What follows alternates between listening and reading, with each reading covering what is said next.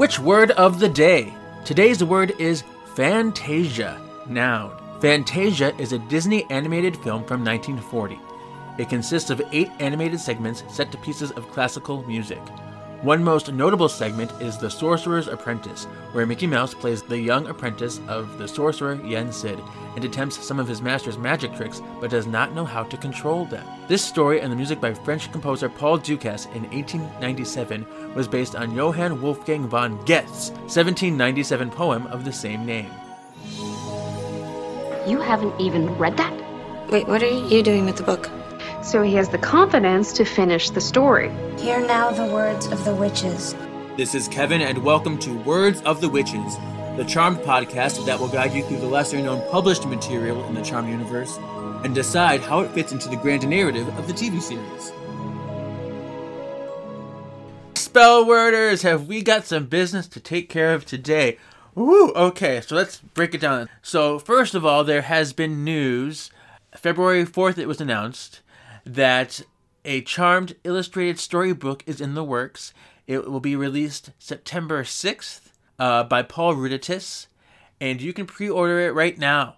This is directly from Paul himself. The more pre-orders we get, the more likely it is that they will make a sequel illustrated book. That would be cool. Maybe an animated series, one can hope. But yeah, this is very exciting. It's going to be a children's book based on the Charmed ones, Prue, Piper, and Phoebe as kids. And I'm very excited. We will be covering it on this podcast for sure, so be on the lookout for that in the fall. I also want to remind everybody about our Spellworder review giveaway. You can continue to enter until March 4th. The link is on Twitter and Facebook and Instagram, although the link on Instagram is not active on the post, so I have to keep posting it in stories. If you can't find the link to enter, send me a message. But yeah, it's lots of great prizes. I'm very excited. It doesn't take too much or too long to enter. Just follow the rules and we'll be good to go. And of course, this giveaway is to help celebrate our 1-year anniversary of becoming a podcast. Yes! And of course, I want to share a few new reviews I've gotten in the process. So this one is from Kat Zakard, Katie MZM, who appeared on the show already.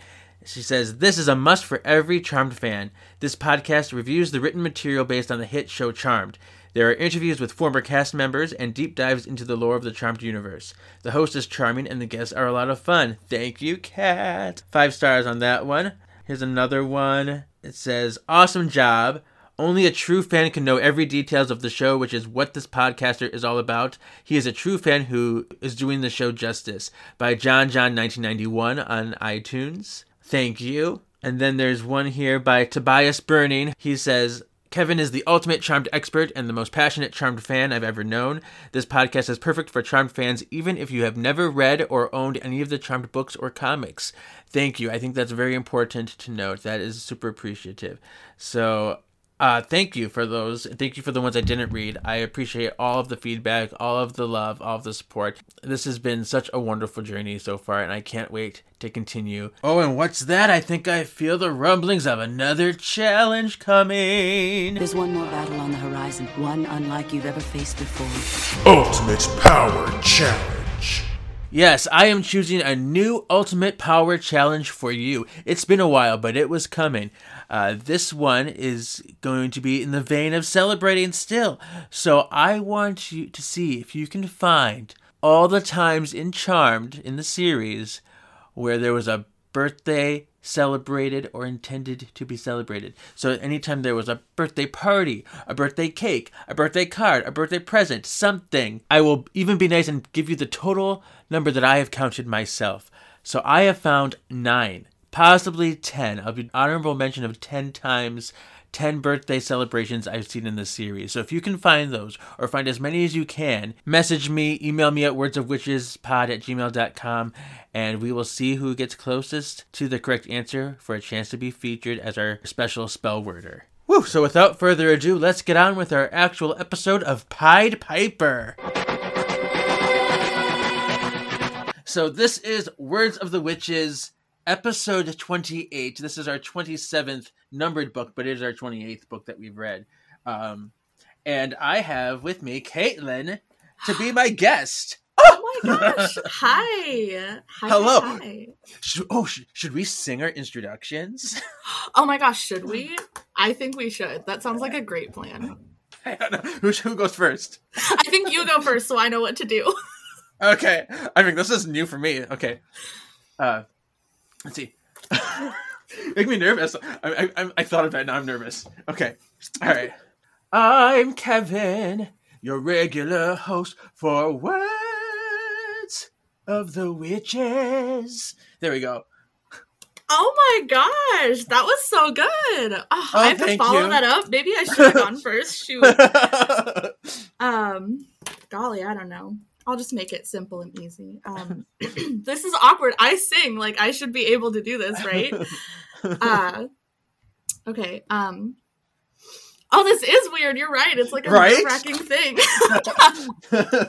I do musical theater, but this is like the most nerve-wracking thing. Yeah, I'm like, I have vocal lessons every week. What's wrong with me? Like, okay. I'm Caitlin, the special guest on this episode. It's good enough, right? Beautiful. This is, it's fine. This is I the feel first more comfortable holding a ukulele usually, so Yeah. we'll give me credit for trying. No, this is cool. I'm trying to mix things up, and I think we did a fun little thing. I'm proud of it. Yeah. Okay. So, welcome to the show. Thank you. I'm really excited to be here. I love your background, by the way. Yes, my charmed world over here. Seriously, you've got a whole setup. I am jealous.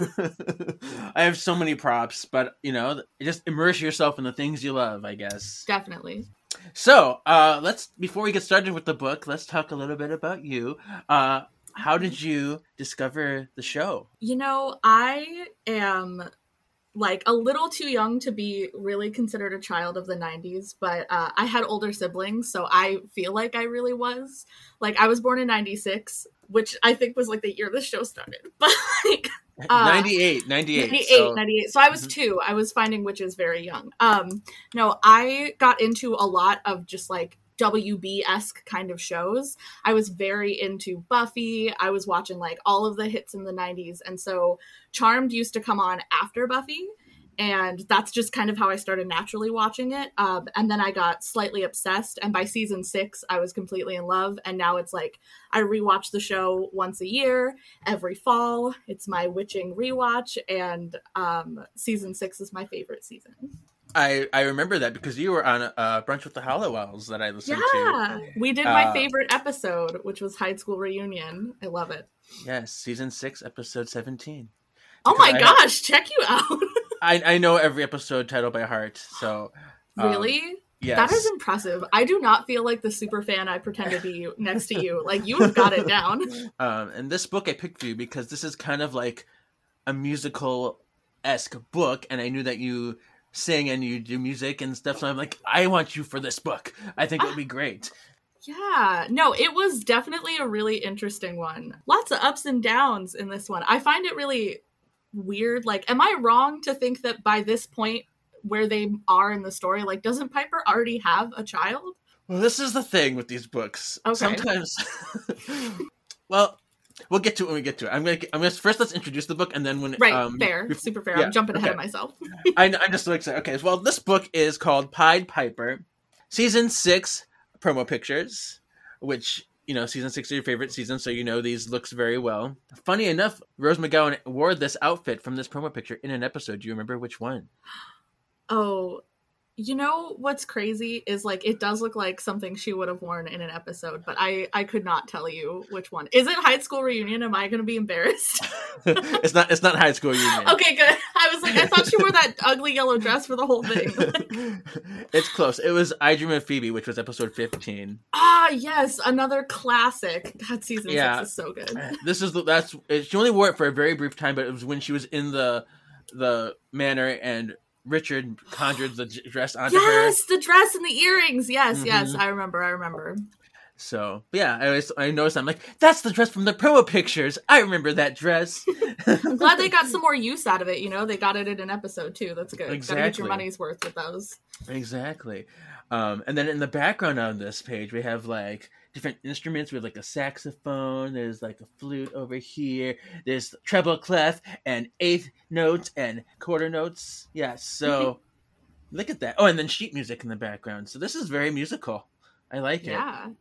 It's super pretty. Like, whoever makes these covers, like, they've got it down, you know? Like, this book will definitely draw you in. Like, 3 beautiful women on it, and then just, like, music in the background. You know it's going to be a good one. And then it has the tagline, "Someone's charming San Francisco." ... Like, so dramatic. And in the back of the book, there's more sheet music behind the wording here, but it says, "They come to you for guidance, protection, innocents facing nameless evil. It is up to you to save their laughter, watch over them, protect them from danger and peril." At first, Piper thinks it's just a coincidence that she's seen kids everywhere. Since she and Leo have been talking about starting a family, she thinks she's just noticing them more. But then the kids start showing up on the Charmed One's front porch and coming into the house uninvited. No matter where Piper dispatches them, they're right back at Hallowell Manor minutes later. And they seem to be forming an orchestra. No one will listen to Piper or obey her or even give her a moment alone. Piper starts to wonder if she and Leo can handle starting a family. While Piper's contemplating diaper rash, Phoebe finds out about a rash of disappearances in San Francisco.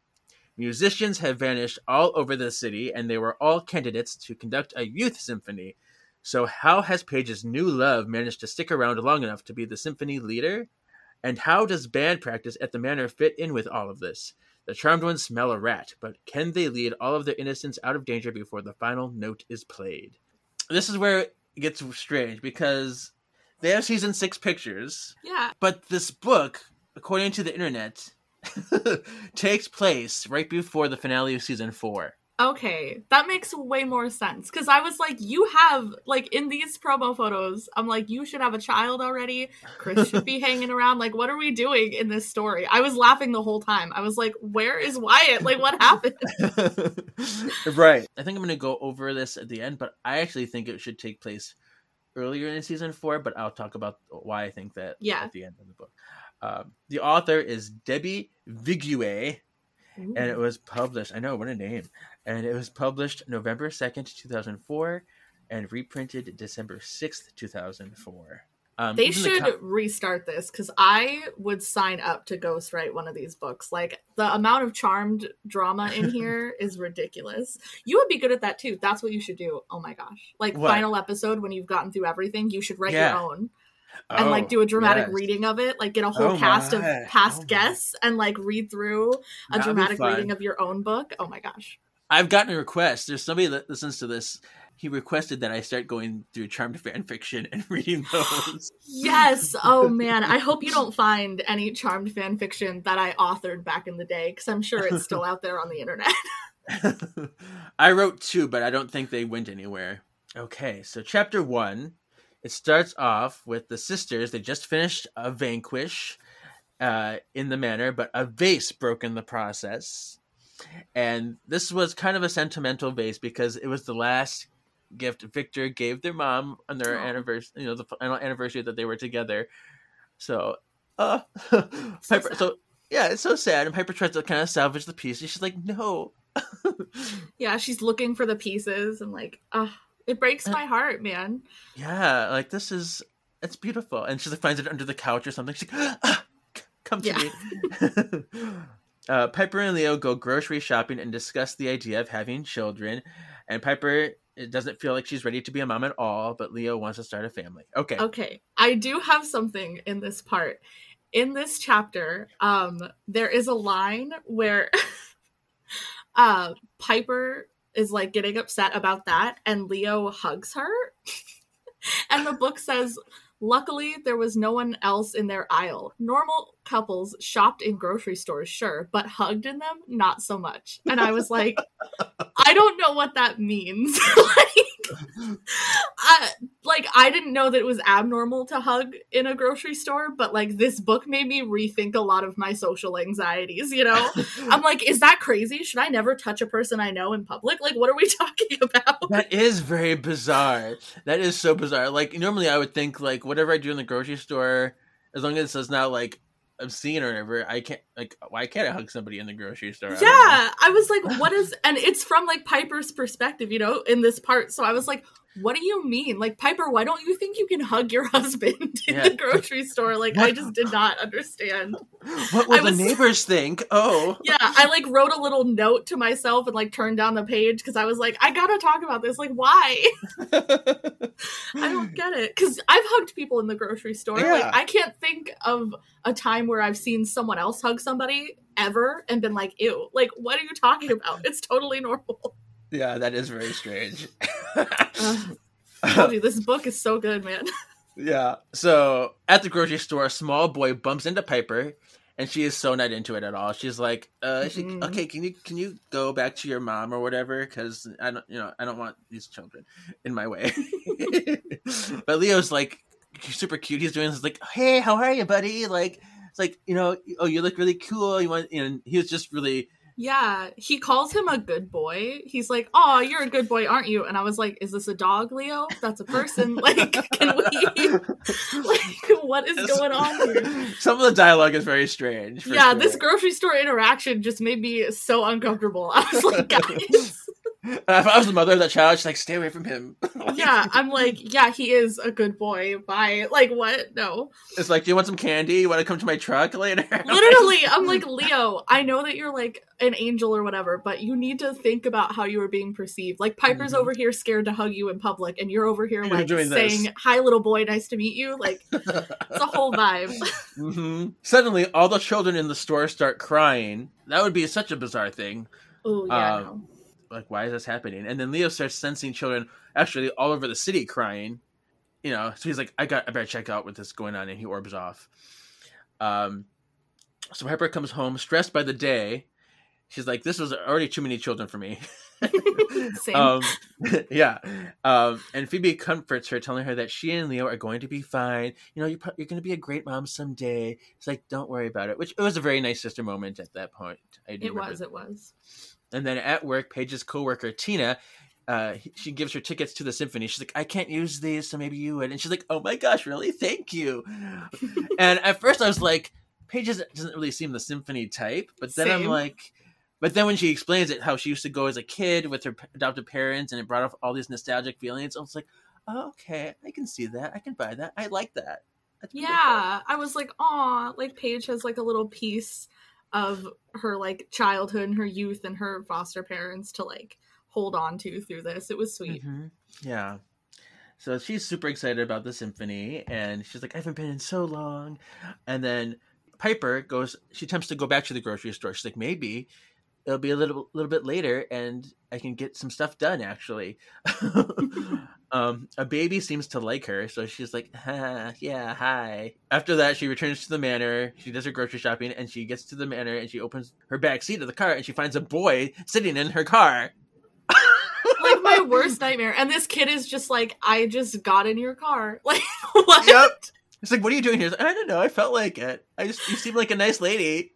Oh, that's like probably every parent's worst nightmare, because like I was such a dumb, friendly kid that this is something I would have pulled. Like, I would grab strangers' hands in the grocery store, just assuming they were my mom. Like, wow. A nightmare child. I could not imagine. But now as an adult, I'm like, please never. Like, stay with your parents, I beg you. Yeah.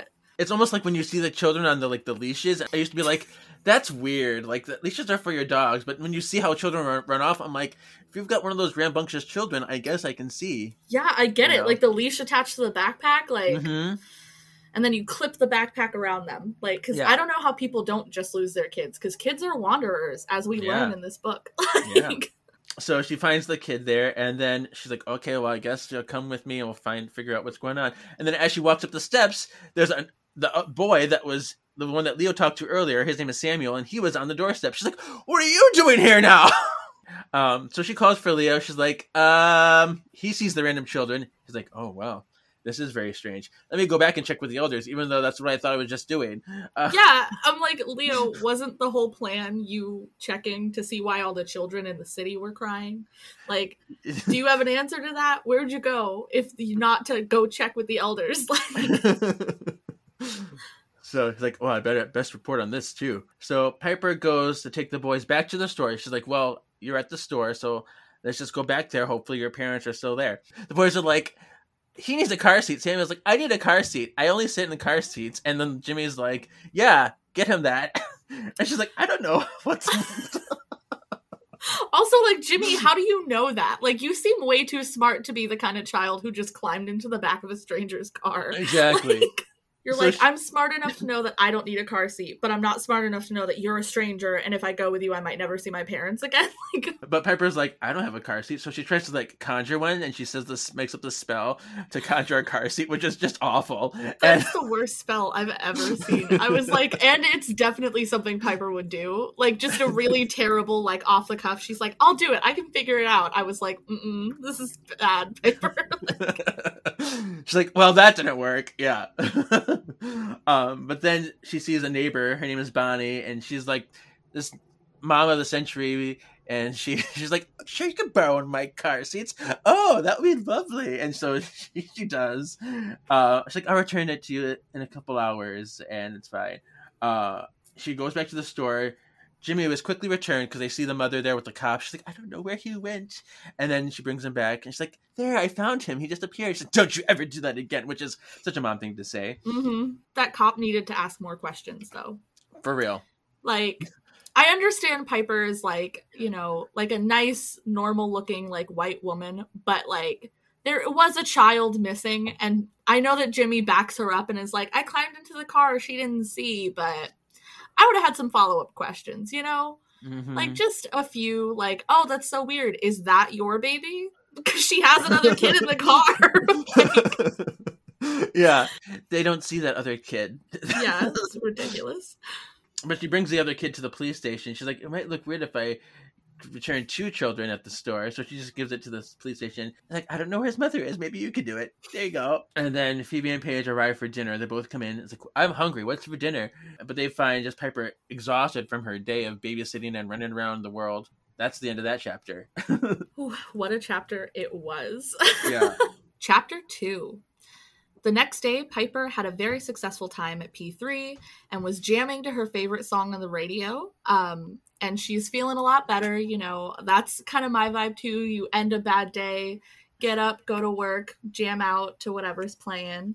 As she sings while she's walking up the steps of the manor, she discovers another small child behind her. By the way, that child whispers, like, you sing pretty. That's gonna haunt me. Like, that is gonna haunt me in my nightmares. Pretty, yeah. Like, from the distance, you hear a tiny noise, you turn around, and it's just like a child with giant eyes. Like, you sing pretty. Like, nope. Not here, never, ever. She tries to get him to shoo like he's a cat, but eventually she just lets him inside because he is definitely just a child. Yeah. Phoebe stumbles upon both of them. The kid just starts screaming at the top of his lungs, which is my absolute worst nightmare. And then Paige is not at home. She's shopping for a dress for the symphony. She's struggling to pick one. And the clerk finally just snaps and tells her to go with the basic black dress. Because she was out here like, maybe I'll wear this fancy red one or green. Like, she had a bunch of different dress options. I think she had 4 that she was trying to choose from. I love them all. I look great in all of them. And it's like, then just buy them all then, if you're going to be like this. Like, right. So ridiculous. Which you'll see. Yeah, literally. Then cut to later. That was some good foreshadowing in the book. Mm-hmm. So back at the manor, the little boy just starts throwing up unexplainably in the corner. I don't understand why. I guess kids just do that. I don't know. Tiny stomachs get upset, I suppose. Phoebe leaves Piper alone with them. Just as 3 young girls appear at the door with a keyboard, a guitar, and a tambourine. So we're starting a girl band. Yep. Phoebe's like, I guess these are yours. Thanks. The Cheetah Girls, Cheetah Sisters. Small edition. Like... Oh, yes. That would have been super adorable, though, I gotta say. Right? Oh my gosh. I actually kind of love that idea. Yeah. So then Paige arrived home to the crazy and she quietly escapes to the shower and changes. And then she sneaks out and runs to the symphony. Because, you know, she spent all that money on that dress. Like, she does not have time for Piper and these kids. Like, right. It's like, no, nobody's gonna be puking on my dress today. Yeah. So Piper's been officially abandoned by both of her sisters in this situation. Daryl comes to the manor stating that there seems to be a supernatural string of missing children. Piper lets him in and shows him her daycare and tells him to take all of these kids. Piper can't find anything in the Book of Shadows, and she freezes some of the kids outside her door so we can see the patience on this soon-to-be mother is wearing real thin real quickly. Leo orbs in and is also no help whatsoever, and then orbs away again. So thanks for the drive-by, Leo. It's actually very classic of him in like, right. You know, in these mid-seasons to just like pop in and out with unhelpful advice. Like, thank you, appreciate that. The children follow Piper as they march down the stairs. At the symphony, Paige has a whole other experience. She's moved by the music and thinks about how much she loves her adoptive parents. My heart. So sweet. Like, Paige had the roughest time. She really gets it. Like, Phoebe too. Like, they all go through it, but like, I feel especially for Paige because she's like the youngest and her life is definitely turned around the most by her discovery. Major shift, yeah. Yeah. So then Paige was particularly stricken and fascinated with the flautist? Is it flautist? Great. I'm not sure. I'm going to say it's flautist because that sounds right, but it might be flutist. And either way, I think it'll be okay. It sounds very fancy, very symphony special or whatever. Love it. His name is Dale Allen. Ooh. She's so into it that she actually goes to get a ticket to go back on Saturday. And then little by little, Piper and Daryl begin to find the parents and return all of these children to their families. It takes the whole day and various forms of like questioning out. And puzzle. It's literally like 20 questions with every single kid. Yes. Like, it is ridiculous. This also scares me that almost none of these kids knew their parents' names, their addresses. Like, I know some of them were really little, but even the older ones, I'm like, that makes me so nervous because I was definitely also one of those kids. Like, I knew my mom's name, but I couldn't tell you where we lived. I couldn't tell you her phone number. Like, I would have been snatched and been missing forever. Daryl contemplates the stress of being involved with the sisters, which it says something in here which I think is very appropriate for just him in general and then the show. He says, there are days I wish I didn't know their secret, days I wish I had never met them. Truth is, though, they're a part of my life. They're friends as well as allies, and I couldn't do some of the things I've done without their help. So this is something that he had to probably deal with a lot, you know, especially towards the later seasons when he's being kind of mistreated. They do not do Daryl like any justice. Like, he has the hardest time, and they're always like, come on, Daryl, just break the law for us again. Like, But I think it's something telling because he does believe in the good that they're doing. He does believe that they're really good people. It's just how well does that mix with my world, you know? So it's a struggle that's very real for him, and I think that's good. Daryl arrives home to find his younger sister, Estelle, and her son, Eric, are visiting. So this is new information. We learn about his extended family, which is pretty cool. Right? I love that. So he's got a sister and a nephew. How growing neat. The Daryl family tree. Yes. And the next day, Piper has Daryl come to the manor as 5 kids are back on her doorstep. 3 of them are repeats that they already sent home. And then 2 of them are brand new. I cannot believe that. It's just a big rigmarole. I was so stressed. Honestly, like, I can't believe, like, the repeats, I would be furious. I'm like, how dare you? Like, I got rid of you already. Go home. And also, like, how dare your parents? Like, why? Why did they let you leave? Yeah. Why were you allowed out again? I cannot imagine. Like, that my child would be under lock and key if they ever went missing and miraculously returned. I'd be like, and that's the last time I ever let these eyes off of you. Like, exactly. So Daryl takes the kids, except for one. There's this one kid named Mark that Piper takes. She just like sensed something in him, so she's like, I'll take you. Paige gushes to Piper and Phoebe about the flute player, the flautist, and tells them they should come see him. It's like, hey, I love this guy. You would love him too. Let's go to the symphony together. Leo finally gets back to Piper. He comes back and he answers the door, finding another boy holding a baby girl on the doorstep.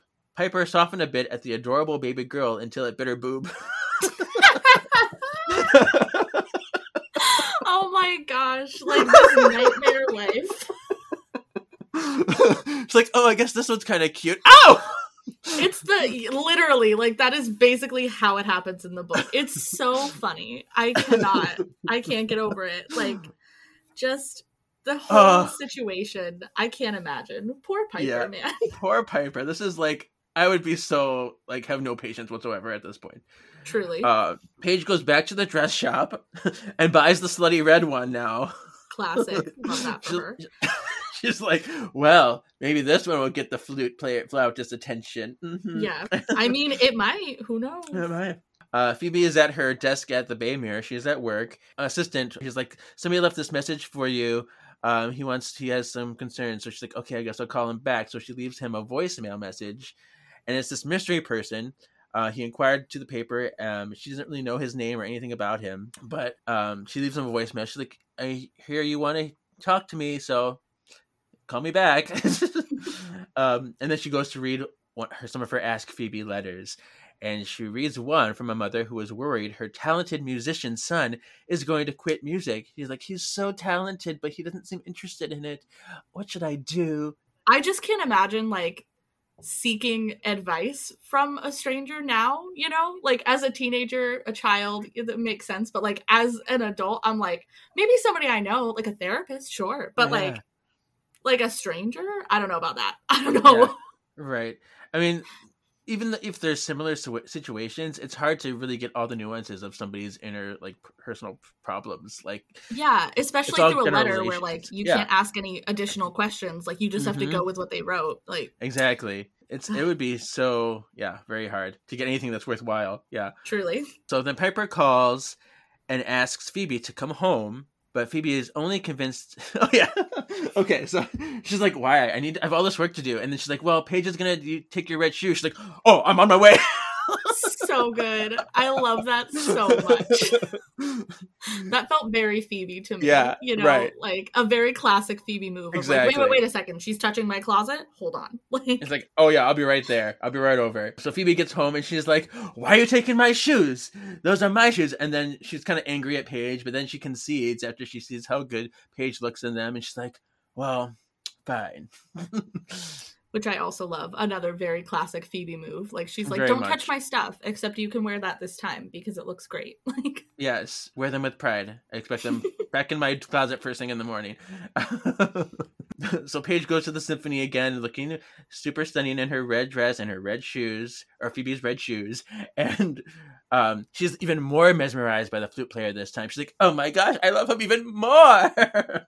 Like, so classically, it is so clear that there is a spell going on. Come on, Paige. How new are you supposed to be right now, you know?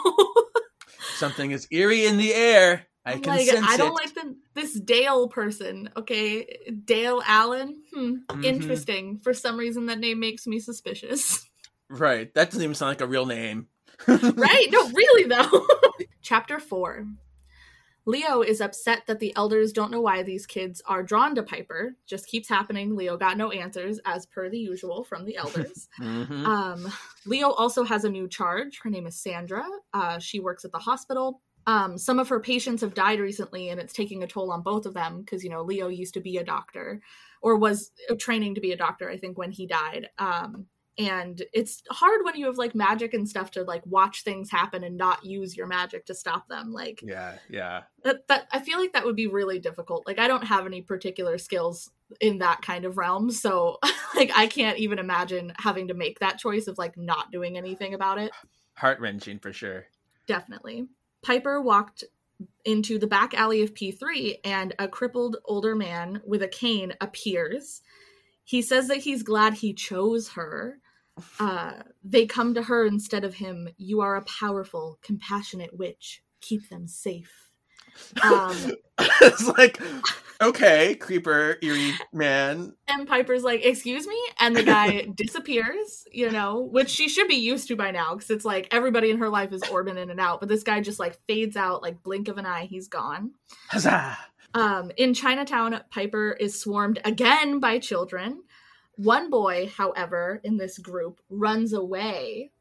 Curious, suspicious. All these kids seem to be, like, flocking towards Piper, but one child is not convinced. Yeah. Shortly after, Piper takes cookies to the neighbor Bonnie, thanking her for the car seat. Super kind of her. Appreciate that, paying back that favor. Where'd she find the time? I don't know, but... Honestly. Bonnie encourages Piper to have her own baby. I love that. Just like a random neighbor giving their opinion on whether or not you should be a parent. That's great. Like, Bonnie had to reintroduce herself when they met, like, 2 chapters before. She was like, I'm Bonnie. Hi.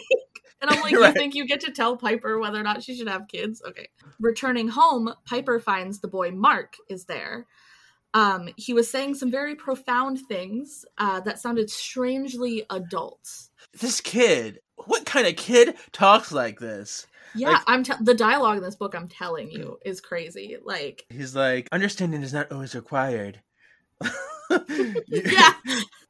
Like, okay. It's like, and then he's like, no, it's just something I know. There are things you can't always explain them, but you just know when the thing is right. And like, just because one doesn't have friends doesn't mean they are alone. Spooky. And then he's like, the doorbell rings. He's like, you should get that. I'm like, what kind of kid is this? Yeah, he's super spooky and suspicious. Like, the way that he talks is like wise beyond his years, and I don't trust that in a kid. Mm-mm. And Piper's just like, strange child. I'm like, yeah, more than strange. I'm like, no, Piper, like, dangerous child. Like, yeah, this is the kind that'll kill you in your sleep. Yeah. Yeah. Seriously, like, the way that he talks, it's like, it reminds me of that movie Orphan, where like the girl's like 30, but she's stuck in a 12-year-old's body or whatever. And sorry for anyone who hasn't seen Orphan, I just spoiled it, but that's what it reminds me of like that sophisticated speaking where you're like, why do you sound like an adult small child? Like, it's just suspicious. So chapter 5, Phoebe is at work again, and she thinks about the odd kid Piper situation that's going on. She's like, there are a lot of children at the house lately. And then she also notices, she's like, Paige also has been kind of oddly mopey. I don't know why she's all mopey right now. What's up with that? And then the man that Phoebe has been playing phone tag with, the one she left a message for earlier, finally calls, and they make a plan to meet at the office. She's like, okay, come by at 7 o'clock. We'll discuss whatever your issues are. And he's like, he tells Phoebe that, you actually helped my brother-in-law once. She's like, oh, you're going to tell me who that is? No. Like, so she hangs up, and then children are all at the manor again. They just keep coming. But it's so aggravated. But this time they're all playing with some kind of toy or impromptu musical instrument. So these children seem to have some kind of inclination or some kind of interest in music, which is, another interesting development. Yeah, I kind of love that, though. Like, the one thing these kids have in common, besides the fact that they keep showing up at Piper's house, is that they're all like, I'm very interested in the tambourine or the flute or whatever. Like, okay, I see what you're setting up here, book. I see you. I brought this musical toy from home. Yeah, literally. Although I had a Mickey Mouse puppet that was like that. I just would not separate with it. I would take it everywhere, and it was my favorite thing. So I get that. Oh, I love that. I had a stuffed animal that was actually too big to bring everywhere. It was a giant blue bunny that my mom got me for Easter, and it was like the size of me when I was little. Wow. And I would try to drag it around the house, and my mom would make me leave it when we went places. But sometimes she would let me take it, and I would buckle it in next to me. Oh my gosh, I love that so much. So yeah, all these kids are playing with music, but Mark, the really oddly smart one, is disinterested. He's like, no, I'll just go over here in the corner and watch this. I don't know, watch the weird kids. So have like, a pre-adolescent depression. Like, yes, I'm in my goth phase already. Yeah. A little early, but I support it, Mark. Right. So Paige is home from work, and everyone kind of noticed that she's depressed. Like, she's just seems a little down, probably because she's not at the symphony, and she's like, I miss the flautist. I get it, Paige. We all have crushes on people we can't have. I understand. So Leo is back, and he's entertaining the kids on the couch, which Piper thinks is very sweet. She's like, well, that is a very cute thing, Leo. Okay. He is good with kids. I mean, yes, he did kind of like here boy to a kid at the beginning, but he is good with kids. Like, he's got a good natural energy. And that makes sense. I mean, he's an angel. So, like, if a kid doesn't like him, you should be worried about what's going on with that kid. Right. He does, like, if you watch Leo with a kid, besides not being the creepy way, it would melt your heart because, it's super adorable, both of them. And I was like, oh, into that. So cool. Yeah, it's really sweet. But then Leo leaves Piper alone yet again. He's like, that was fun. I'm going to go. He's like, I got some very important work to do. So bye. Leo. Interesting. Sheila calls Daryl and she tells him that Eric, his nephew, has disappeared. He's like, I don't know where he is. He's gone missing. And he's like, I bet you I know where he is. So wild. Ugh.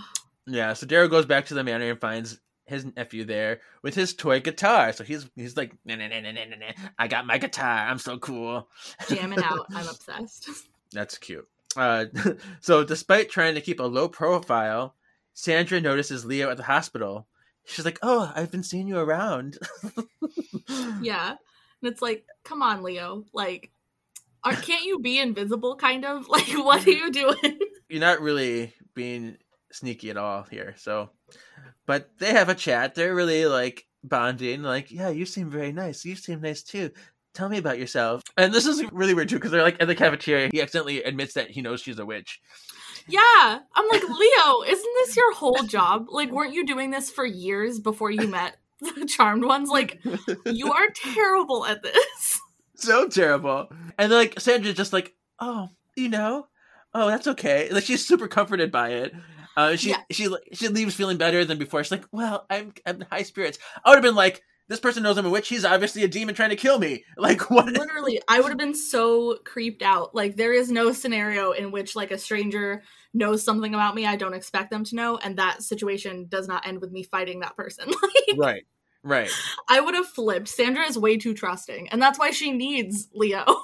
It's like, we need to kind of set you on a little bit better path here. Otherwise, you're going to be dead within the year. So seriously, girl, like, gain some perspective here. All right. Mm-hmm. Don't be so trusting. You can be nice, but be suspicious. Chapter 6. Phoebe is frustrated that the person she's supposed to meet doesn't show up. So our mystery caller has not shown up. She heads to her car, and then a man comes to her and says that someone is killing and that Phoebe has to stop them. Then, unfortunately, he falls dead into Phoebe's arms. So just another trauma experience for our dear Phoebe. Phoebe calls for Leo, and he orbs in, from a very precarious situation. He was in the middle of having sex with Piper. But good on him for still showing up. Poor Piper, but good on him. But he can't heal the man because he's already died. And then Leo's kind of like, well, sorry, sucks to be him, but it's not really our problem, and I have somewhere to be. Right. So first I'm just like, Leo, that's kind of rude, but I'm like, I guess given the situation you were in, maybe like, maybe I get it, but I'm also like, Leo. I know, come on. I'm sure Piper will understand. She'll be more understanding of this than she was of you leaving every other time in this book. Exactly. So Phoebe meets with Daryl. She tells him everything that she knows, and she's very shaken by the death. Obviously this guy walks up and is like, somebody's killing people, and then he dies. So Daryl discovers that the dead man was named Peter, is it Yankovic? I was gonna say Jakovich, but Jakovich. I like that better. Ooh, Jakovich. Okay. Peter Jakovich. Ooh. Okay. Yes. He's a cellist for the symphony orchestra, and he was stabbed by a wooden object. So Phoebe gets the name of Peter's brother-in-law, and she remembers they helped him from a demon ex-girlfriend that he had before. So they've had like an interaction, a second-hand interaction she's had with this family before. Paige goes back to the symphony again, this time in the white dress because she's gone back to purchase another dress. And she greets Dale, so we're having our first interaction at the door. He says that he noticed her every night that she was there, and he tells Paige that he'll do something special for her the following night. So Paige is re-energized, and she spends the rest of the night like making potions and, preparing for this exciting time that she feels like she's about to have with our suspicious Dale. Oh, yes. Chapter 7, Phoebe goes to work to find a stranger sitting in her office. He is wearing a trench coat, and he tells her he plays violin in the symphony. So we have another musician coming to pay her a visit. And he is aware of her magical powers. He's like, I know all about you. So she's like, let's take a walk. Let's chat. And they are walking down the street. The man tells Phoebe that something is wrong is happening at the symphony. He believes more murders will come. And then Phoebe asks, why do you think that? And then he cocks his head, walks into the street, and is hit by a truck. Oh, this was like one of the most haunting things. I was getting goosebumps at this point. Yeah, this part was done so well in the book. I was like, oh my gosh. Like, tears in my eyes. Like, this is scary shit. Like, yeah, I cannot imagine. Poor Phoebe, man. Like, yeah. It's so spooky. Just the way that it happens, like he's just talking to her and then he just like something comes over him. Yeah, there's a glaze in his eyes. Just kind of has like nothing there anymore, and he just like aimlessly roams into the street. Yeah, so scary. So he dies now. He's killed. Phoebe just kind of goes home and she's solemn and sad and upset. Obviously, like, you know, she's the one that always had that. I mean, she was selfish later on in the seasons too, but she still always had that compassion in her. So when stuff like this happens, especially when she's a witness to them, definitely shake you up. Yeah. She tells Paige another musician is dead, but Paige is like, as long as it's not Dale, I'm good. Paige. Oh, Paige. Sweet, lovely Paige. Just, you know, she's got the compassion of a really young person. You know what I mean? Like, just very self-focused, in particular in this book. Oh my gosh, it was so crazy. She's like, yeah, because Phoebe's like, another musician is dead. She's like, oh no, really? Oh gosh, like it's not Dale. I was like, oh good. I mean, not good, but you know, sorry. Like, yeah, and I'm like, girlfriend, like, show your relief in another way. Like, Phoebe just told you that someone else has died. Clearly, she witnessed it. Based, like, look at her, take the cues. Like, yeah. Phoebe, Paige, and Piper notice that this is happening to musicians, and they notice that many of the children that visit Piper seem to be musically gifted. So they're like, is there a connection? Oh, let's investigate. They check the Book of Shadows and find nothing. So that was a waste. Has not been helping in this.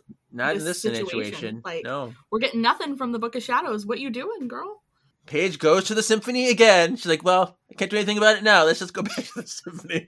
I'll go in the green dress this time because, you know, God forbid I wear the same dress I wore a couple nights ago.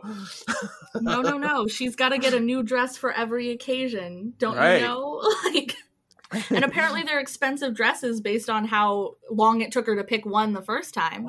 I can't imagine how much money she's spending based on these symphony tickets and these dresses. Yeah. Like, girlfriend, rewear an outfit. Like, it's okay. So while she's sitting this time watching the show, she gets a letter delivered to her from Dale.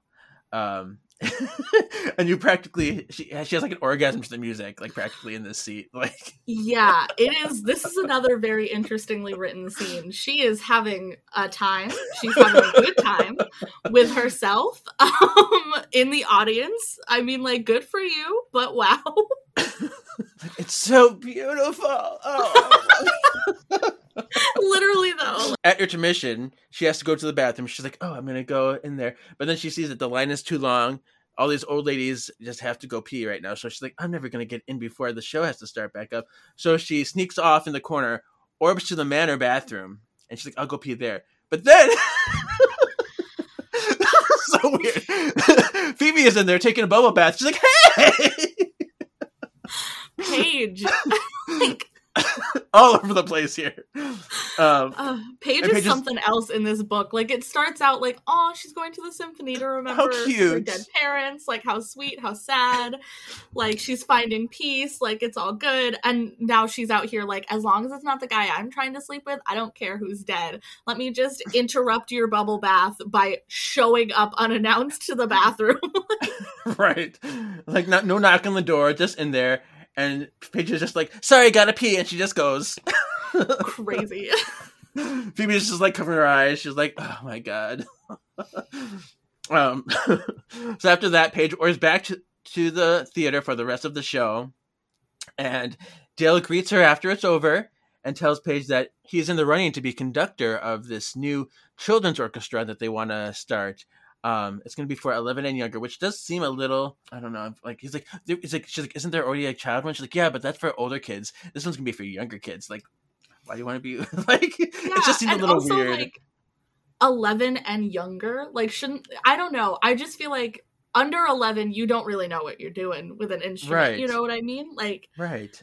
what do you mean this is going to be like a super children orchestra?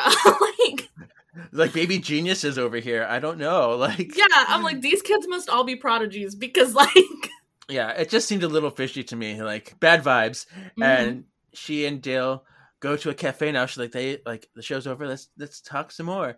And Paige just tells him her life story, minus the fact that they're witches, but pretty much everything else. yeah, literally just tells him everything. And I'm like, okay. I mean, I guess you're kind of under a spell, but wow, just making real decisions in this book here, Paige. Mm-hmm. Chapter 8. Phoebe casts a spell, so the Book of Shadows will reveal any relevant information that it might have. And what does the book do? It slams shut because the book is not participating in this narrative. This book does not want to be in the book. Like, the Book of Shadows is against exactly whatever is going on. So then Phoebe asks the art and culture expert of the paper, his name is Daniel, what he knows about the musicians that are being killed. He tells her that they were both in the running for the children's conductor position. And right now there are only 2 more applicants. So, you know, Dale is starting to look curiouser. Mighty suspicious, Dale. Like, I see you. Phoebe reveals this to Leo and her sisters. Paige gets immediately worried that Dale will be killed and is convinced the other candidate, Rudolph Trent, is guilty, which, to be fair, Rudolph Trent is absolutely a villain's name. Like, yes. I'm like, I just, like, and much more of a villain name than Dale Allen. That's true. You know? Yeah, that's true. So I get it. I understand. Paige calls Daryl frantic because she can't get a hold of Dale. And then she finally does get a hold of him and asks him to come to the manor. She's trying to, you know, protect him, all that good stuff. Phoebe meets with Rudolph. He tells Phoebe that Peter once said something to him in distress, that he can't believe he's here and he has to get proof to stop him. And Rudolph doesn't know what that meant. So basically, Peter, one of our previous victims, confided in Rudolph about this situation. And Rudolph is like, I don't know. Who knows? Hopefully everything's fine. Yeah. Who's him? Yeah. Yeah, I'm like, him. Interesting. Stop him. Do we know a suspicious him out there? I think we do. So, chapter 9. Piper is at P3. She managed to get away from all the children for a little bit, sneak away and do some P3 work. But the bouncer there tells her he had to turn away 10 kids looking for her at the door. It's just so crazy. Also, like, what did the bouncer do with these kids? Like, what were their ages? And did he literally just go, yeah, she's not here, and close the door? Right. Like, it's like, you're too young to get in here. This is 21 and over. Sorry, kids. He's like, I hope you find your parents. Click. I need some ID, please. Like, Piper's just like, oh, good. As long as they're out of here, fine, whatever. Mary Poppins kids on the street. Yeah. Love it. Leo and Sandra are at the hospital again, and a boy with a chest wound is just admitted. Poor boy. Mm-hmm. Leo recognizes this boy as one of the children from the manor that was there, however many there were, but he seems familiar to Leo. He's like, so he tells Sandra, he's like, I can heal him, but I have to not here because I can't show anyone else. So Leo takes the boy back to the manor. He sneaks off and he orbs him at the manor and just has him stay there. Although I wonder about like how this hospital would go. He's like, here, we have him admitted, all the paperwork and stuff, and all of a sudden he's gone, disappears. Yeah, like, we never talk about that. But that happens in the book right now, and it happens in the show all the time. Like, there's paperwork involved with these emergencies, and you guys just disappear. And how is that explained later? Like, this is a boy who was injured, like, possibly fatally injured, and is now missing? Like, yeah. We are shutting down San Francisco. Right. So, you know, serious things might not be so serious when magic is involved, and the rest of the world just like, oh, I accept that. Okay. I guess so. After he heals the boy, Leo senses another girl elsewhere who's wounded, and so he orbs to her and heals her and brings her back to the manor. He's like, all these children. This seems like what Leo's doing for the rest of the night. He senses all these children in danger, and he tries to heal them. Crazy. Paige takes Phoebe to the symphony this time. Upon hearing Dale's music, she was overwhelmed with a soul-piercing feeling. So Phoebe is like kind of feeling this kind of same entrancement. But it's interesting because Phoebe is like logical enough to realize like, oh, I'm being put under a spell here. Paige must have been put under a spell too. So she's like, I don't know. Do you think it was like her powers taking an effect here? Some kind of maybe her powers, or maybe just the fact that like in the history of being a charmed one, you get put under spells a lot, And so if this is supposed to be in season 4, like she's had 4 seasons of stuff like this happening to her at this point. She's like growing maybe in she immunity. just really knows, like she's like, I felt something like this before. But I also think, Phoebe she has that like sixth sense about stuff, So it might have been a little bit of that, just like her body warning her. I thought that was kind of cool that she was sensible enough to know that this was a spell happening, trying to take over her. Phoebe realizes that Paige is probably under a spell, and now so is she. She touches the note that Dale sent Paige the night earlier, and she gets a vision. Now she sees a vision of hundreds of children, dead, dying, and crying from like all this destruction in the air. And she's like, all right, now I know for sure something is up. And while the music is playing, within the flute music in her ear, Phoebe could hear the words, I am death, and I will come for you next, now that you know. So chills.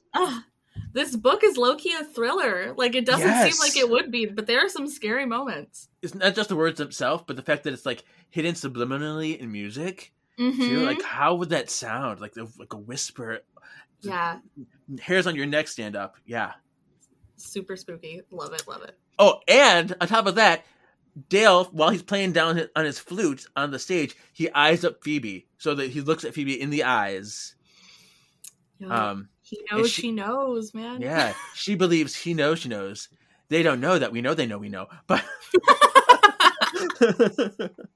they're on the same page, and that was scary. So Phoebe took Paige to the lobby now, and she tells Paige that Dale is a demon. And Paige first she's like, what? No, but then she listened to the music harder. She's like, oh my gosh, it is kind of evil sounding. It's beautiful, but evil. So then she agrees.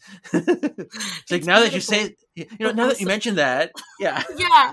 Now that I've realized that I've clearly been acting suspicious this whole time, he has too. Like, girl. She kills me. I love it. Paige orbs him to the manor. And Leo's, this scene. So Leo is there and he is crying. He's cradling a child in his arms like a baby. And he's crying. He's like, I couldn't save him. So this child is dead in his arms, and he like missed. This is getting so intense. This book. Seriously, like it takes a real turn. We went from just like an awkward grocery store trip to like just children dying. Like, and poor Leo, he's been doing this like all night, basically, just trying to save these kids that he keeps sensing are being hurt, and he was just a little too late. Like, yeah. This also hurts me to think about because it makes me think of Chris. But that's just like, and Leo with Chris, like, I just, gosh, jeez. The tears. Then Leo gets a complex now. He's like, if I can't save this child, how am I going to protect a child of my own? And so it's this whole thing. And they try to like comfort Leo, Phoebe, and Paige, but it's just, he needs a moment. He takes a moment. Yeah, he's got to think everything through. Something like that happens, it shakes your confidence. He's got to process it. So Paige goes to P3 and gets Piper home. So she orbs there, grabs Piper, brings her back to the manor, and they tell her about Dale now. And it's like, this is the threat that we've been going through. Chapter 10. Dale appears in the doorway. Piper tries to freeze him, but he disappears into the kitchen. A melody begins to play, and it starts to infiltrate Piper's senses. She's being overcome by the music in a similar way that Paige was. Paige, though, orbs his flute away and takes it. She throws it into a volcano, which feels a little extra, but I appreciate the level that we've reached, The image I feel like I just see her like orb right over a volcano. She's like, it's very a superhero moment. Like dramatically throwing it. Exactly. Like she's probably still in that orchestra dress, right? Just going. Oh my gosh. I would love to see that. Just FYI, that would be amazing. A flowy orchestra dress above a volcano floating there in orbs. Oh. Yes. Obsessed. I want this now. I wish this had been an episode. Yes. So Dale, without his instrument, he flees. He exits the scene. Leo recalls the story of the Pied Piper, a man who played his flute, and he led children out of town through a portal. all except for the boy with the crippled foot who couldn't keep up.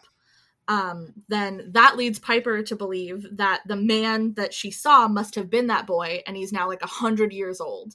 So like that was the original survivor of this situation. And so he of the crippled foot is such a weird nickname. He who shall not be named. It's like, yeah, like he of the crippled foot. What a choice. Kind of offensive. Is brought to the manor. He put a spell on Piper so that children would be drawn to her instead of the Piper. Oh, get it? Do we get the pun? Even in the book, the puns just never stop. Yes. So the Pied Piper steals the musical inspiration and creative spark of children to feed himself. And the children, unfortunately, die in this process. So, you know, we're learning all of the evil backstory, what Dale's actual plan is. Having received a message from Piper, Daryl comes up to the manor. Unfortunately for Daryl, he is once again, one of many times this will happen to him in the history of Charmed. Yes. He is caught unaware and he is knocked out. Ambushed by Dale. And he's knocked out. He's unconscious. He wakes up to see children floating above him, like just a bunch of kids, like every child just floating above him. Oh, crazy. That's a crazy sight to see too. Like there's a lot of good imagery in this book, like the volcano idea and like, you know, just opening your eyes to like the sky is full of kids, like very alarming. So it's interesting because they tell the story of the Pied Piper is a little bit different than the story that we usually know when it's about the rats coming out of the city. So, yeah. This is like a really spooky version of that. Yeah, it makes you think like that was like this tale warped into like a more palatable thing for the human world, whereas the magical world was really much darker. You know, always. I guess that's kind of always the case. Maybe that's like the original idea behind the Pied Piper, and then we only know like the calling of the animals and the rats thing. Sure, right. So chapter 11, this is the last chapter. Yeah. So Dale fights Phoebe in the manor. They're doing like a hand-to-hand, fist-to-fist, doing some things. He pulls out, so now that his flute is gone in a volcano, he's like, well, I got a clay pipe now. This is like, I've been having instruments for a long time. This is my original instrument. My original.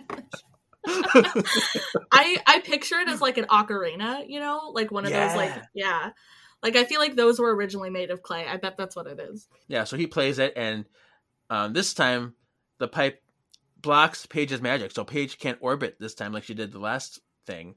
And so pipe's still going. A portal appears, and Dale is like defending his actions. He's like, you know what? I'm doing the world good. These children will be great. Their gifts will live on in me forever. Most of these children will never get their potential anyway. I'm making sure that their talent is seen and heard. And like, it's like now they'll be part of something much bigger. It's like, this is so warped. Yeah. Like, my guy, you have a skewed version of reality. Like, that is obvious because you're trying to kill a bunch of children. But you can't even, like, none of your justifications are even sort of justifications. Right. So, but it's interesting. Paige throws one of the potions that she made the night that she was so jazzed up from the symphony, just made a bunch of potions. She just throws one at him, and all of a sudden, the sound of all these magical instruments like float through the air, like they're coming out of him. They're being released, all the ones he stole, and then Dale exploded. So just this one potion vanquished him. I thought it was a little anticlimactic a little bit. Yeah, and like I understand she was like making potions to like prep because they were trying to figure out what was going on, and by now they know a demon's involved. But I'm like, just by happenstance, you made something that worked for this scenario, even though the book was giving you no information. Mm-hmm. Like, this is a Deus Ex Machina if I've ever seen one. Exactly. It's kind of anticlimactic, don't you? Like, that whole line that they use throughout the series. Now it's very appropriate for this book. Mm-hmm. Such a strong, like, lead up, and it's like, that's how it ends? Okay. Yeah, I'm like, at least make them do, like, the Power of 3 spell while she throws the potion, you know? Something. Like, give us something to show, like, he was just defeated by a potion? Like, after he's been doing this for so long? Yeah, at least 100 years. Crazy. Like, no one else has ever tried to throw, like, a glass vial at him, really? Yeah. So, he's dead. Cuts to Daryl holding as many kids as possible because all of them are being drawn to the portal now that was open. He's like, no, I'll save you. They're all clinging to four of them on his leg, each leg. That's another good image that I would love to see. Like another snapshot from this is just like Daryl being slowly overtaken by children as he's trying to hold them back. I think they were saying that somewhere on his belt, like hanging onto his belt. Like, like just drag him down. He of the crippled foot comes back and he goes to the open portal that's sitting there, and he's like, I think I have to go finally see what's on the other side. He's like, it's been long enough. I always wondered. And so he tosses another little flute that he had into the dining room. He's like, here you go. Take this. And then enters the portal, presumably to his death or to live out his days in another dimension or something. I mean, I don't know. He's like 100 years old. Like, I guess he doesn't have that many days left, but like, my guy. Yeah. Does you going in help the portal close somehow? Because it doesn't seem like it. He just wanted to be poetic and dramatic, you know. Yeah, he just wanted his moment, you know. Mm-hmm. He needed to have his moment in the sun. He needed like his 15 minutes of fame. Exactly. I can be a savior too. So the boy, Mark, the very smart one that wasn't interested in music, now grabs the flute that he of the crippled foot. He doesn't even have a name, just he of the crippled foot. Like so bad. He grabs the flute and starts playing it because he is musically gifted, even though if he doesn't want to be, he's musically gifted. So he plays this flute, and while he begins to play, he's gripping onto Daryl with his legs. He's like, I can't fly into the thing, but I'll grab onto you with my legs, and still some strong legs, I gotta say. For real. And plays this flute. But Mark does start to lose the grip of Daryl, or he starts losing his grip of his legs, and he starts floating above, and he's like literally floating. He's just like, I'm cool. And then he closes the portal with the music. He plays it enough, and the portal closes.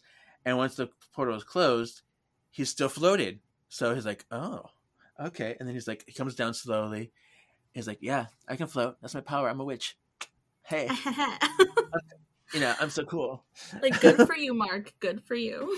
Mark admits, he's like, I just want to be a witch. He's like, I don't need to be a musician. My mom is a witch. That's how I know about witches. Surprise! And then it is revealed, Sandra comes in, and it is revealed that Sandra is Mark's mother. So Sandra, this witch that was with the hospital with Leo, is now connected to Mark. It's all connected. Full circle. And I'm also the one that wrote Phoebe that letter. Ha ha ha ha ha. Whoa, what? Every mind blown. Yes. Falling into place. Yes. Phoebe then tells Sandra, she's like, well, I was going to write you a letter in the paper, but now that you're here, I can just tell you. So she tells Sandra to let her son pursue what he loves, even if it's not what you think he should love. Good advice, Phoebe. Good advice. I don't understand why you can't be a witch and play music. Like, why is playing music stopping you from being a witch? I don't understand that logic. Yeah, I didn't get that either, because I would think, there's a lot of stuff that, would hinder things for you when you're a witch. We see that all the time with the Charmed cast, but they all still have jobs. Like, they all still have things that they do and hobbies and stuff. Like Piper loves to cook, like Phoebe with her fighting. I don't see why you couldn't take flute lessons and learn about witchcraft. There's enough hours in the day for both, Mark. You could be more than one thing. Right. I mean, you're already a prodigy child. I'm sure. Yeah, you closed a whole portal with your little flute playing. You got this. We're in the last little happy moment. So Piper agrees that she's finally ready to have a child. She's like, I think I would be such a great mom, Leo. Let's do it. And then the baby that bit her before appears now. And Leo teases Piper. She's like, oh, that baby that bit my boob is back right when you told me that I want to have children. I see how it is. And that's the end. So I do like that the baby then bites Leo, though. It's the last little moment is the baby bites him, and he's like, Piper, help, and she just laughs. I'm like, that's yes, true. Get just your bittersweet revenge. A little lighthearted moment to finish us off, yeah. Lighthearted after a very serious turn of events. Gosh, yeah.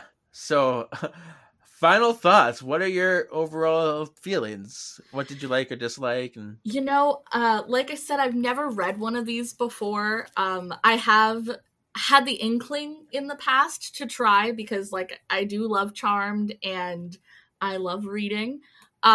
This was a very interesting read. The dialogue was something to behold. I highly recommend that people do give these books a try, because I know they're written by different people. Sure. And it's just really interesting to see other people's perspective on what they think, like, a character you've seen do so many things would think in their head. Like, all of the thought monologues were very interesting. I liked it. It got really serious and really sad, but that's like the kind of thing I'm into. So Sure. And that's very Charmed. Like, Charmed has very serious, like, storylines throughout the whole show. So I really liked it. It was I give it a solid, I don't know, like 4 out of 5 like crying witches. Okay, cool. Yeah, I'm really glad to hear that, because I feel like a lot of people kind of look down on the books. People that are like really diehard of the show, which, you know, I'm obviously diehard of the show, but they don't want to even like play with the idea. But they're really enjoyable. Like, I think they're really worth, especially if you're a fan of the show, it's worth checking out. Yeah, and they're not long. Like, this book took me like 2 hours to read. Like, right.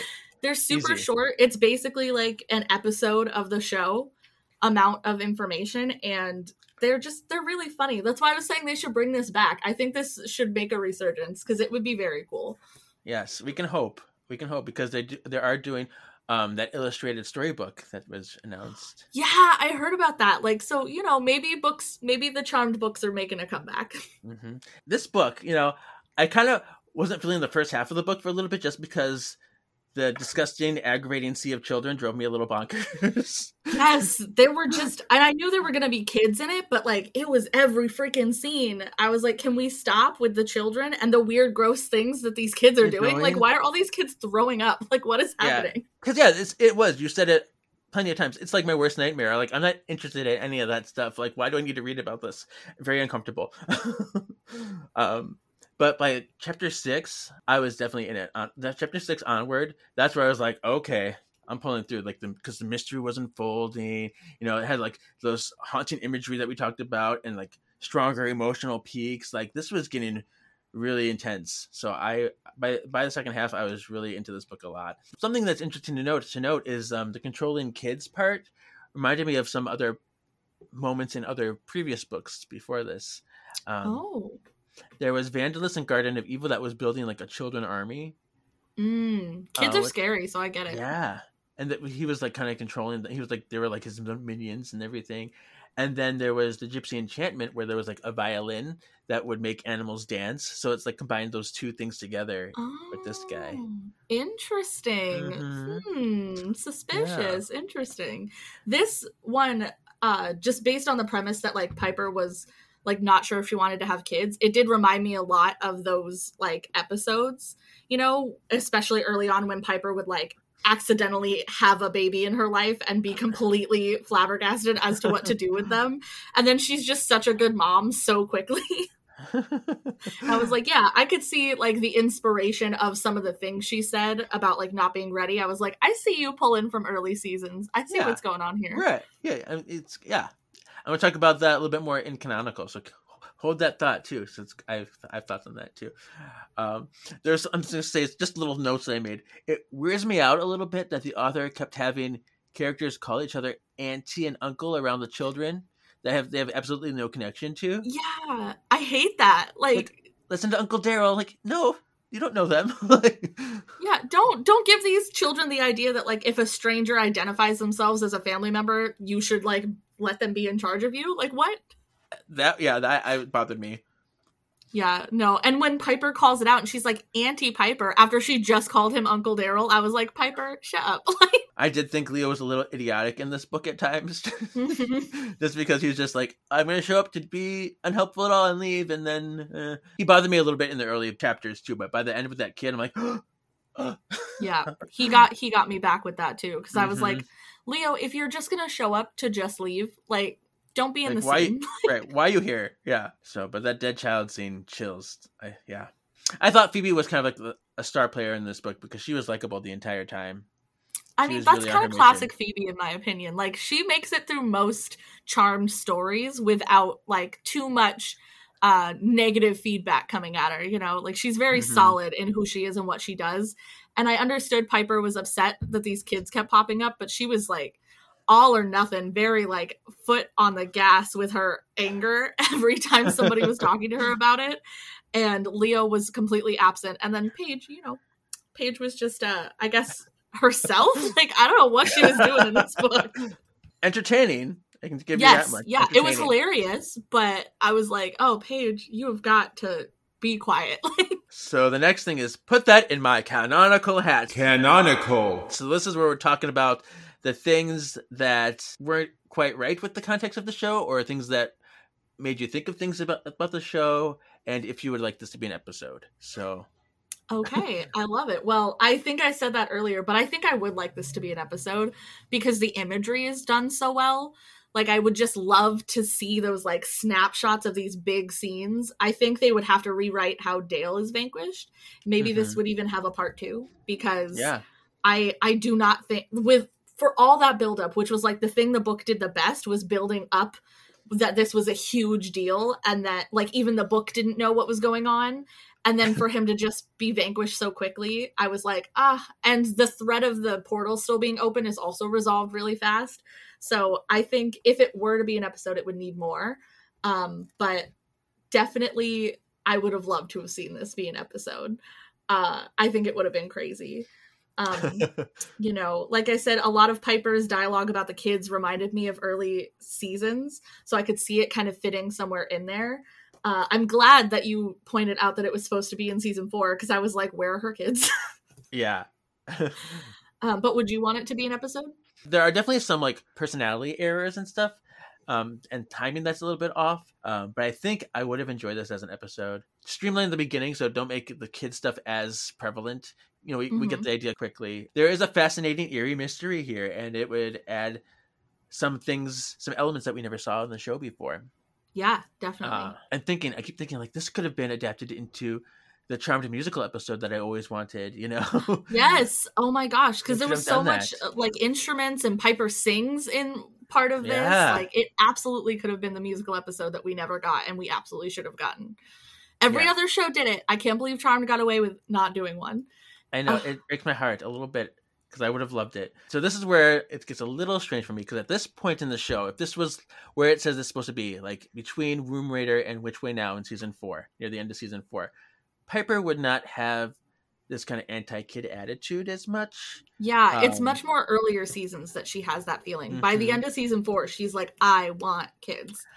Exactly. So, like, you know, I think this would take place if I would place it, I'd probably put it like right after Music to My Ears, because the uncertainty and the being annoyed by the children is what her feelings were kind of like in Black as Coal when she had that fake baby. She was a little uncertain, she was a little nervous about it, and you know, she had there was the time in All Hallows Eve she didn't want to deliver the baby, and then there's the one with Matthew in season 2, abandoned. So she had those moments, and I definitely see it in her. So these feelings that she has are appropriate for Piper in those earlier times. You know, right after Music to My Ears, because they did mention Paige's paintings in this book. That's why I put it there. Black as Coal and Music to My Ears are like back to back, so I think it's right around that time period I would put it. Yeah, I think it would fit really well with like the storylines that were going on there too. Yeah, a little bit earlier than what this internet tells me. You know what though? If it was that early, Phoebe would not have her job at the Bay Mirror. So, well, I guess no matter where you put it, something's going to be off then. Phoebe references Cinderella in this, which is cool because that's her favorite fairy tale that we know. Yeah, that was nice. I like there were little moments where I was like, I can see the character, you know, in there. And that's really cool because obviously the show was written by a couple of different people, like throughout the series, the actual like dialogue that they did. So it was very cool to see like little pieces that you know about the characters like fitting into the storyline that this other person created. Like that was really nice. Paige mentions her interest in fairy tales, which, okay, that's already contradictory in the show because we see her in Happily Ever After say how she's like, I don't believe in fairy tales. Why do you believe that stuff? And then, but then you think of the season before when she's all about her evil enchantress fairy tale. Yeah, it was like the story she was so into as a kid. And so I'm like, so which is it? Yeah. So the show already contradicted that. So I can't really like blame the book for that. Yeah, they retconned it themselves. Yeah. They say Paige is a social worker in this book instead of an assistant. Although, really, for all intents and purposes, she was a social worker. Like, social worker is just easy to use. Because even though she technically was never a social worker, or when she was, she quit right away when she was promoted to it. Paige still refers to herself as a social worker in season 8. She's like, I was a social worker. So Yeah. it's just an easier thing to say than say, I was a social worker's assistant. Yeah, it doesn't have the same ring to it. There's not as much strength behind that. So yeah, that's all I got for canonical. Now we'll do rhyme time. Should we try a spell? Why not? Let's try a spell. In the wind, I sing this rhyme. Bring death before me, before my time. You've really got to lay off the rhyming, Prue. Wonderful. Witty, but wordy. I did the rhyme. I will do the time. Good night. Rhyme time. The spells in this book, there's 2. Don't really go anywhere, but there's 2. We'll say them anyway. They were so bad. I'll do the first one because it's like the worst of them all, and I don't want to put you through that. So the first one was to conjure up a child car seat. My need is great, the children small. I need a seat for this kid not so tall. I mean, come on. Like I said, it did feel very like Piper early seasons because Phoebe was very much the one into like writing her own spells. But I was like, Piper, like think for 10 seconds before you speak. Like Yeah. All right. The second spell of this book was to find an answer in the Book of Shadows. Musicians and kids, our problems now. We need to fix them. Please tell us how. It's a simple spell. I think it's fine. They could use it. It doesn't move me in any way, but I think it would do the job under normal circumstances. Yeah, like the book just didn't know anything about it, which is still an answer in itself. Like the spell worked. Piper's spell didn't work at all, so. Right. Yeah. Yeah. So that's that. Those are the spells. Love it. Now I have my best baddie rankings.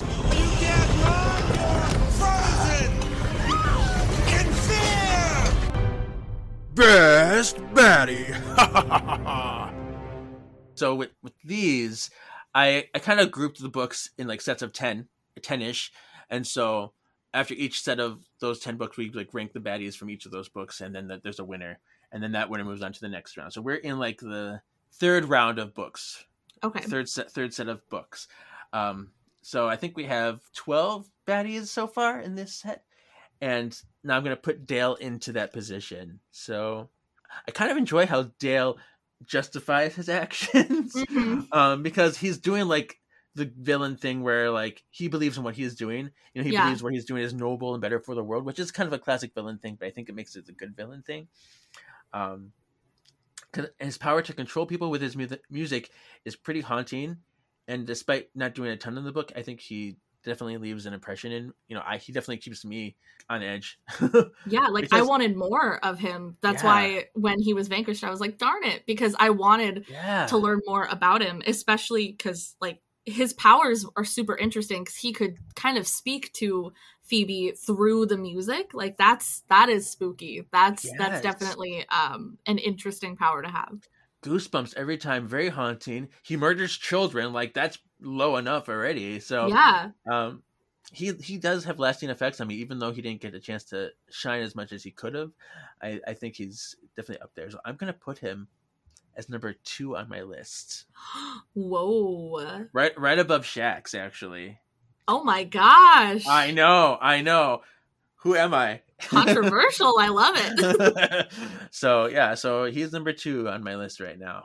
The last thing. So what is our level of confidence in this plan? 10, 10, 10. Well, on a scale of 1 to 10, 10 being we whoop ass, 1 being he laughs at us while we're on fire and naked, Maybe you should lie to me. Here's 10 things.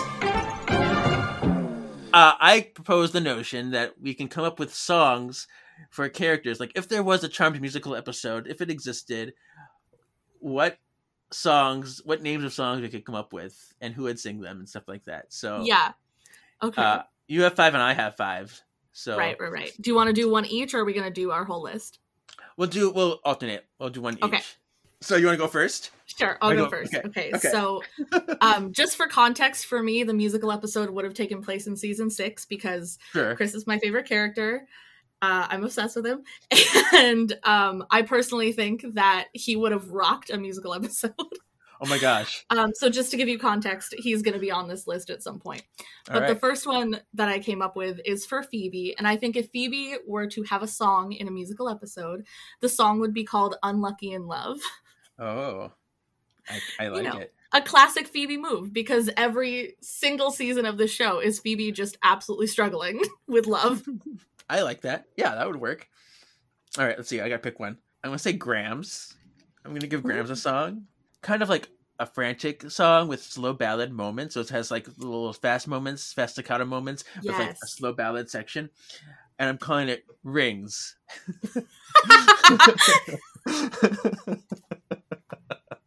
I love that. Oh my gosh. Oh, so, that's actually perfect. Yeah, so it would be Graham singing about all the rings that she's worn in her life, in her lifetime, you know, between the 4 marriages and like, even just other rings, like promise rings or mood rings, just like what they meant for her at these different stages of her life and all the men she's loved. And it's like, I think it would be like an hysterical number. And I think it would shed some light on her love-hate relationship with men. So I think it would be a really fun number. No, it totally would. That would be incredible. I wish that had happened. Okay, so the next one that I have is for Chris. And for this, I'm picturing like rock opera style, right? Like, because you know Chris, he's like a little like angry, angsty kid.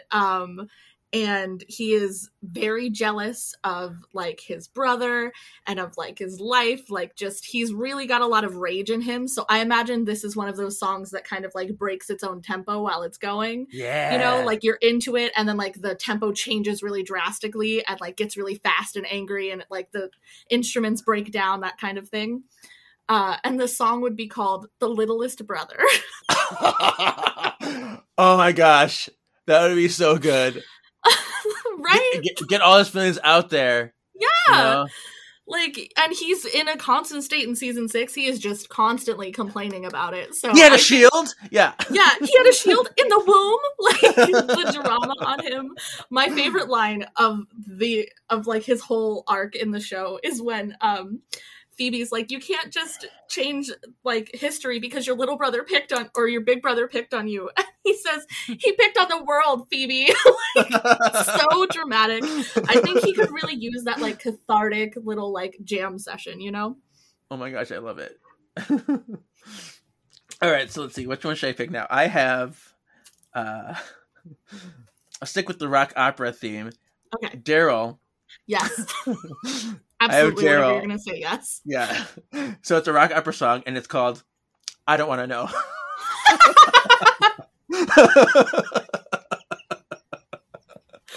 Snaps and claps all around. That is 100%. You have got it down. You should write the musical. Oh, thank you. I'm glad you agree. Like this is such a fun little activity we're having. I'm so glad we're doing this. Yeah, I love this. This is great. Oh my gosh, that would be so good and so classic Daryl. Right. So I picture like in this, like Daryl would like finally let it all out about like the sisters, how they used and abused him, like how he really has no interest in magic, but he like knows, because it's kind of like what I talked about before. Like I have no interest, but I know the potential of the good you do. So he's just gonna let it all hang out, and then the sisters like hug it out at the end.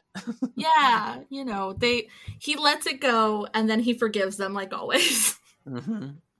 I love it. But definitely makes them aware, you know. Yeah, exactly. I like that a lot. Oh, man, the musical episode would have been so good. Okay, so my next one, I picture this as more of like, this is like the solo song, you know, like, I don't know if you've seen the Buffy musical episode. Oh yeah. Yeah, Once More with Feeling, that's a personal fave of mine. But it would be kind of like the character Dawn in that show. She has a tiny, tiny, tiny solo where she starts singing and she gets cut off. I remember, yeah. And I think that this would be that kind of song where like it's for Piper and she would get completely interrupted as per the usual. And she wouldn't be able to like finish her song, but we would all get it. Like we would all understand the vibe she was going for. And I think that song would be called Let Me Be Normal. Oh my gosh. That's so good. Because, she's just for the entire show, she is just constantly like, I want a normal life. I want normal things. Even in this book, she's like, I just want to be normal and go to the grocery store. Like, nice and calm and normal. Yeah. Mm-hmm. Literally. You're on that Buffy musical track. I have a duet kind of like in the vein of like Xander and Anya's song. Uh-huh. Yes. An excellent, excellent song. That's Piper and Leah duet. And it's called The Elders Are Dicks. Another very true to story kind of vibe. So it would be a duet where, there's the whole give and take thing where Piper will start off and talk about how, like, why she hates the elders, why they suck, and Leah would initially defend them and be like, no. But by the end, Leah would accept the very true fact that they are absolute dicks and they suck. Yes, I love it. That would be so good. Oh man, all of these, like, I'm telling you, let's write a musical. I am here for it. It would be amazing. Okay, so the next one that I have is for Paige, and this one I more picture like Paige goes through kind of in the series since she joins the show. She goes through a lot of phases of feeling very like underestimated, because she's the newest one to magic, and then she's too into magic, and then she's not into magic enough, and like she's constantly being kind of criticized. And so I think this would be kind of like her like kind of justification song where she's like, okay guys, it's time for everybody to stop this. And it would be called Turn the Page on Me.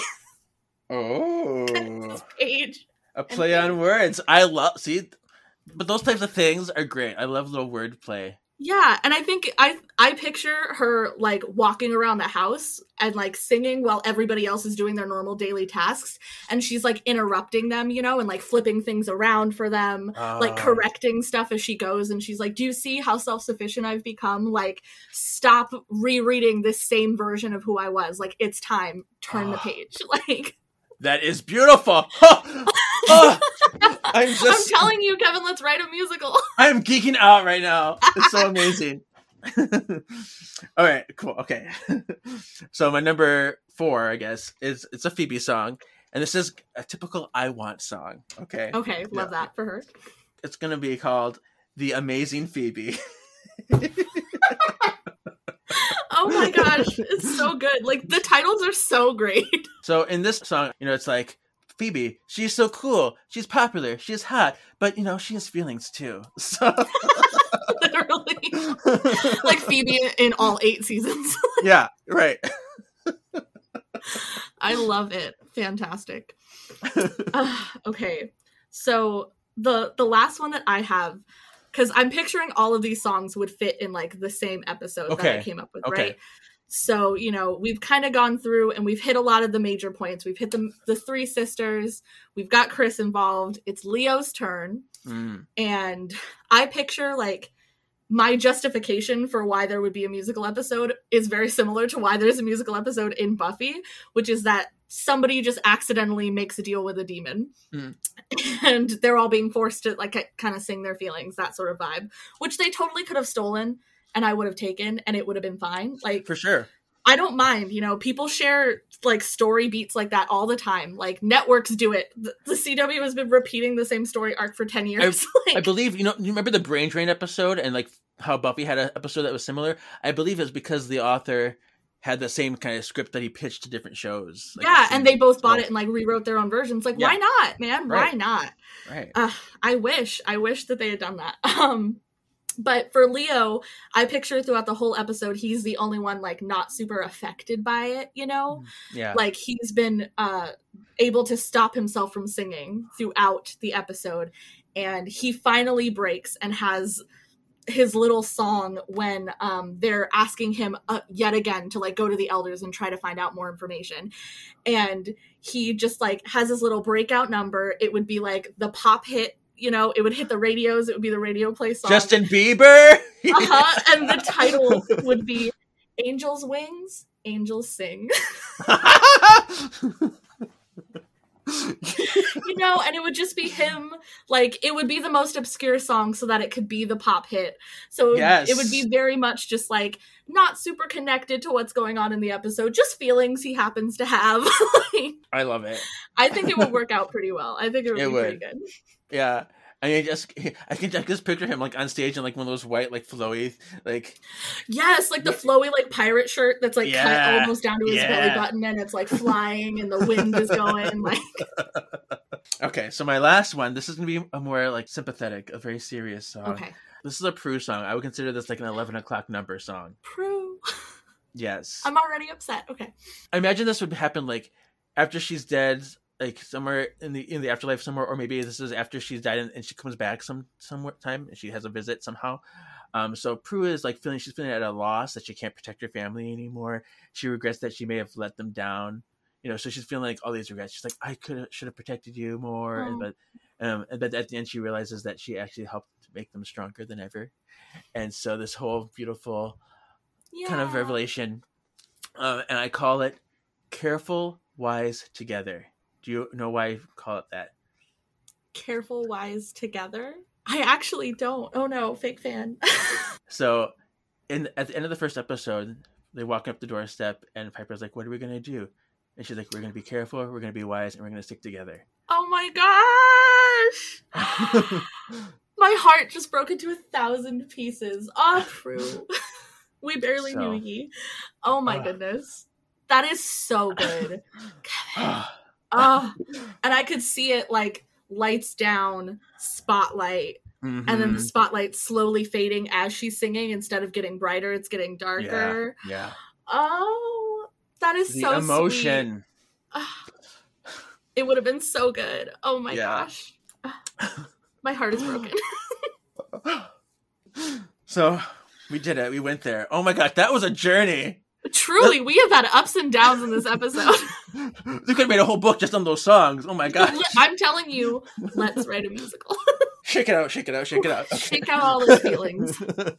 So we have one final thing before we go. It is tips for future white lighters. I was out being a force of good in the universe. What was the moral of this book, you think? The moral of this book was be more suspicious of strangers and children.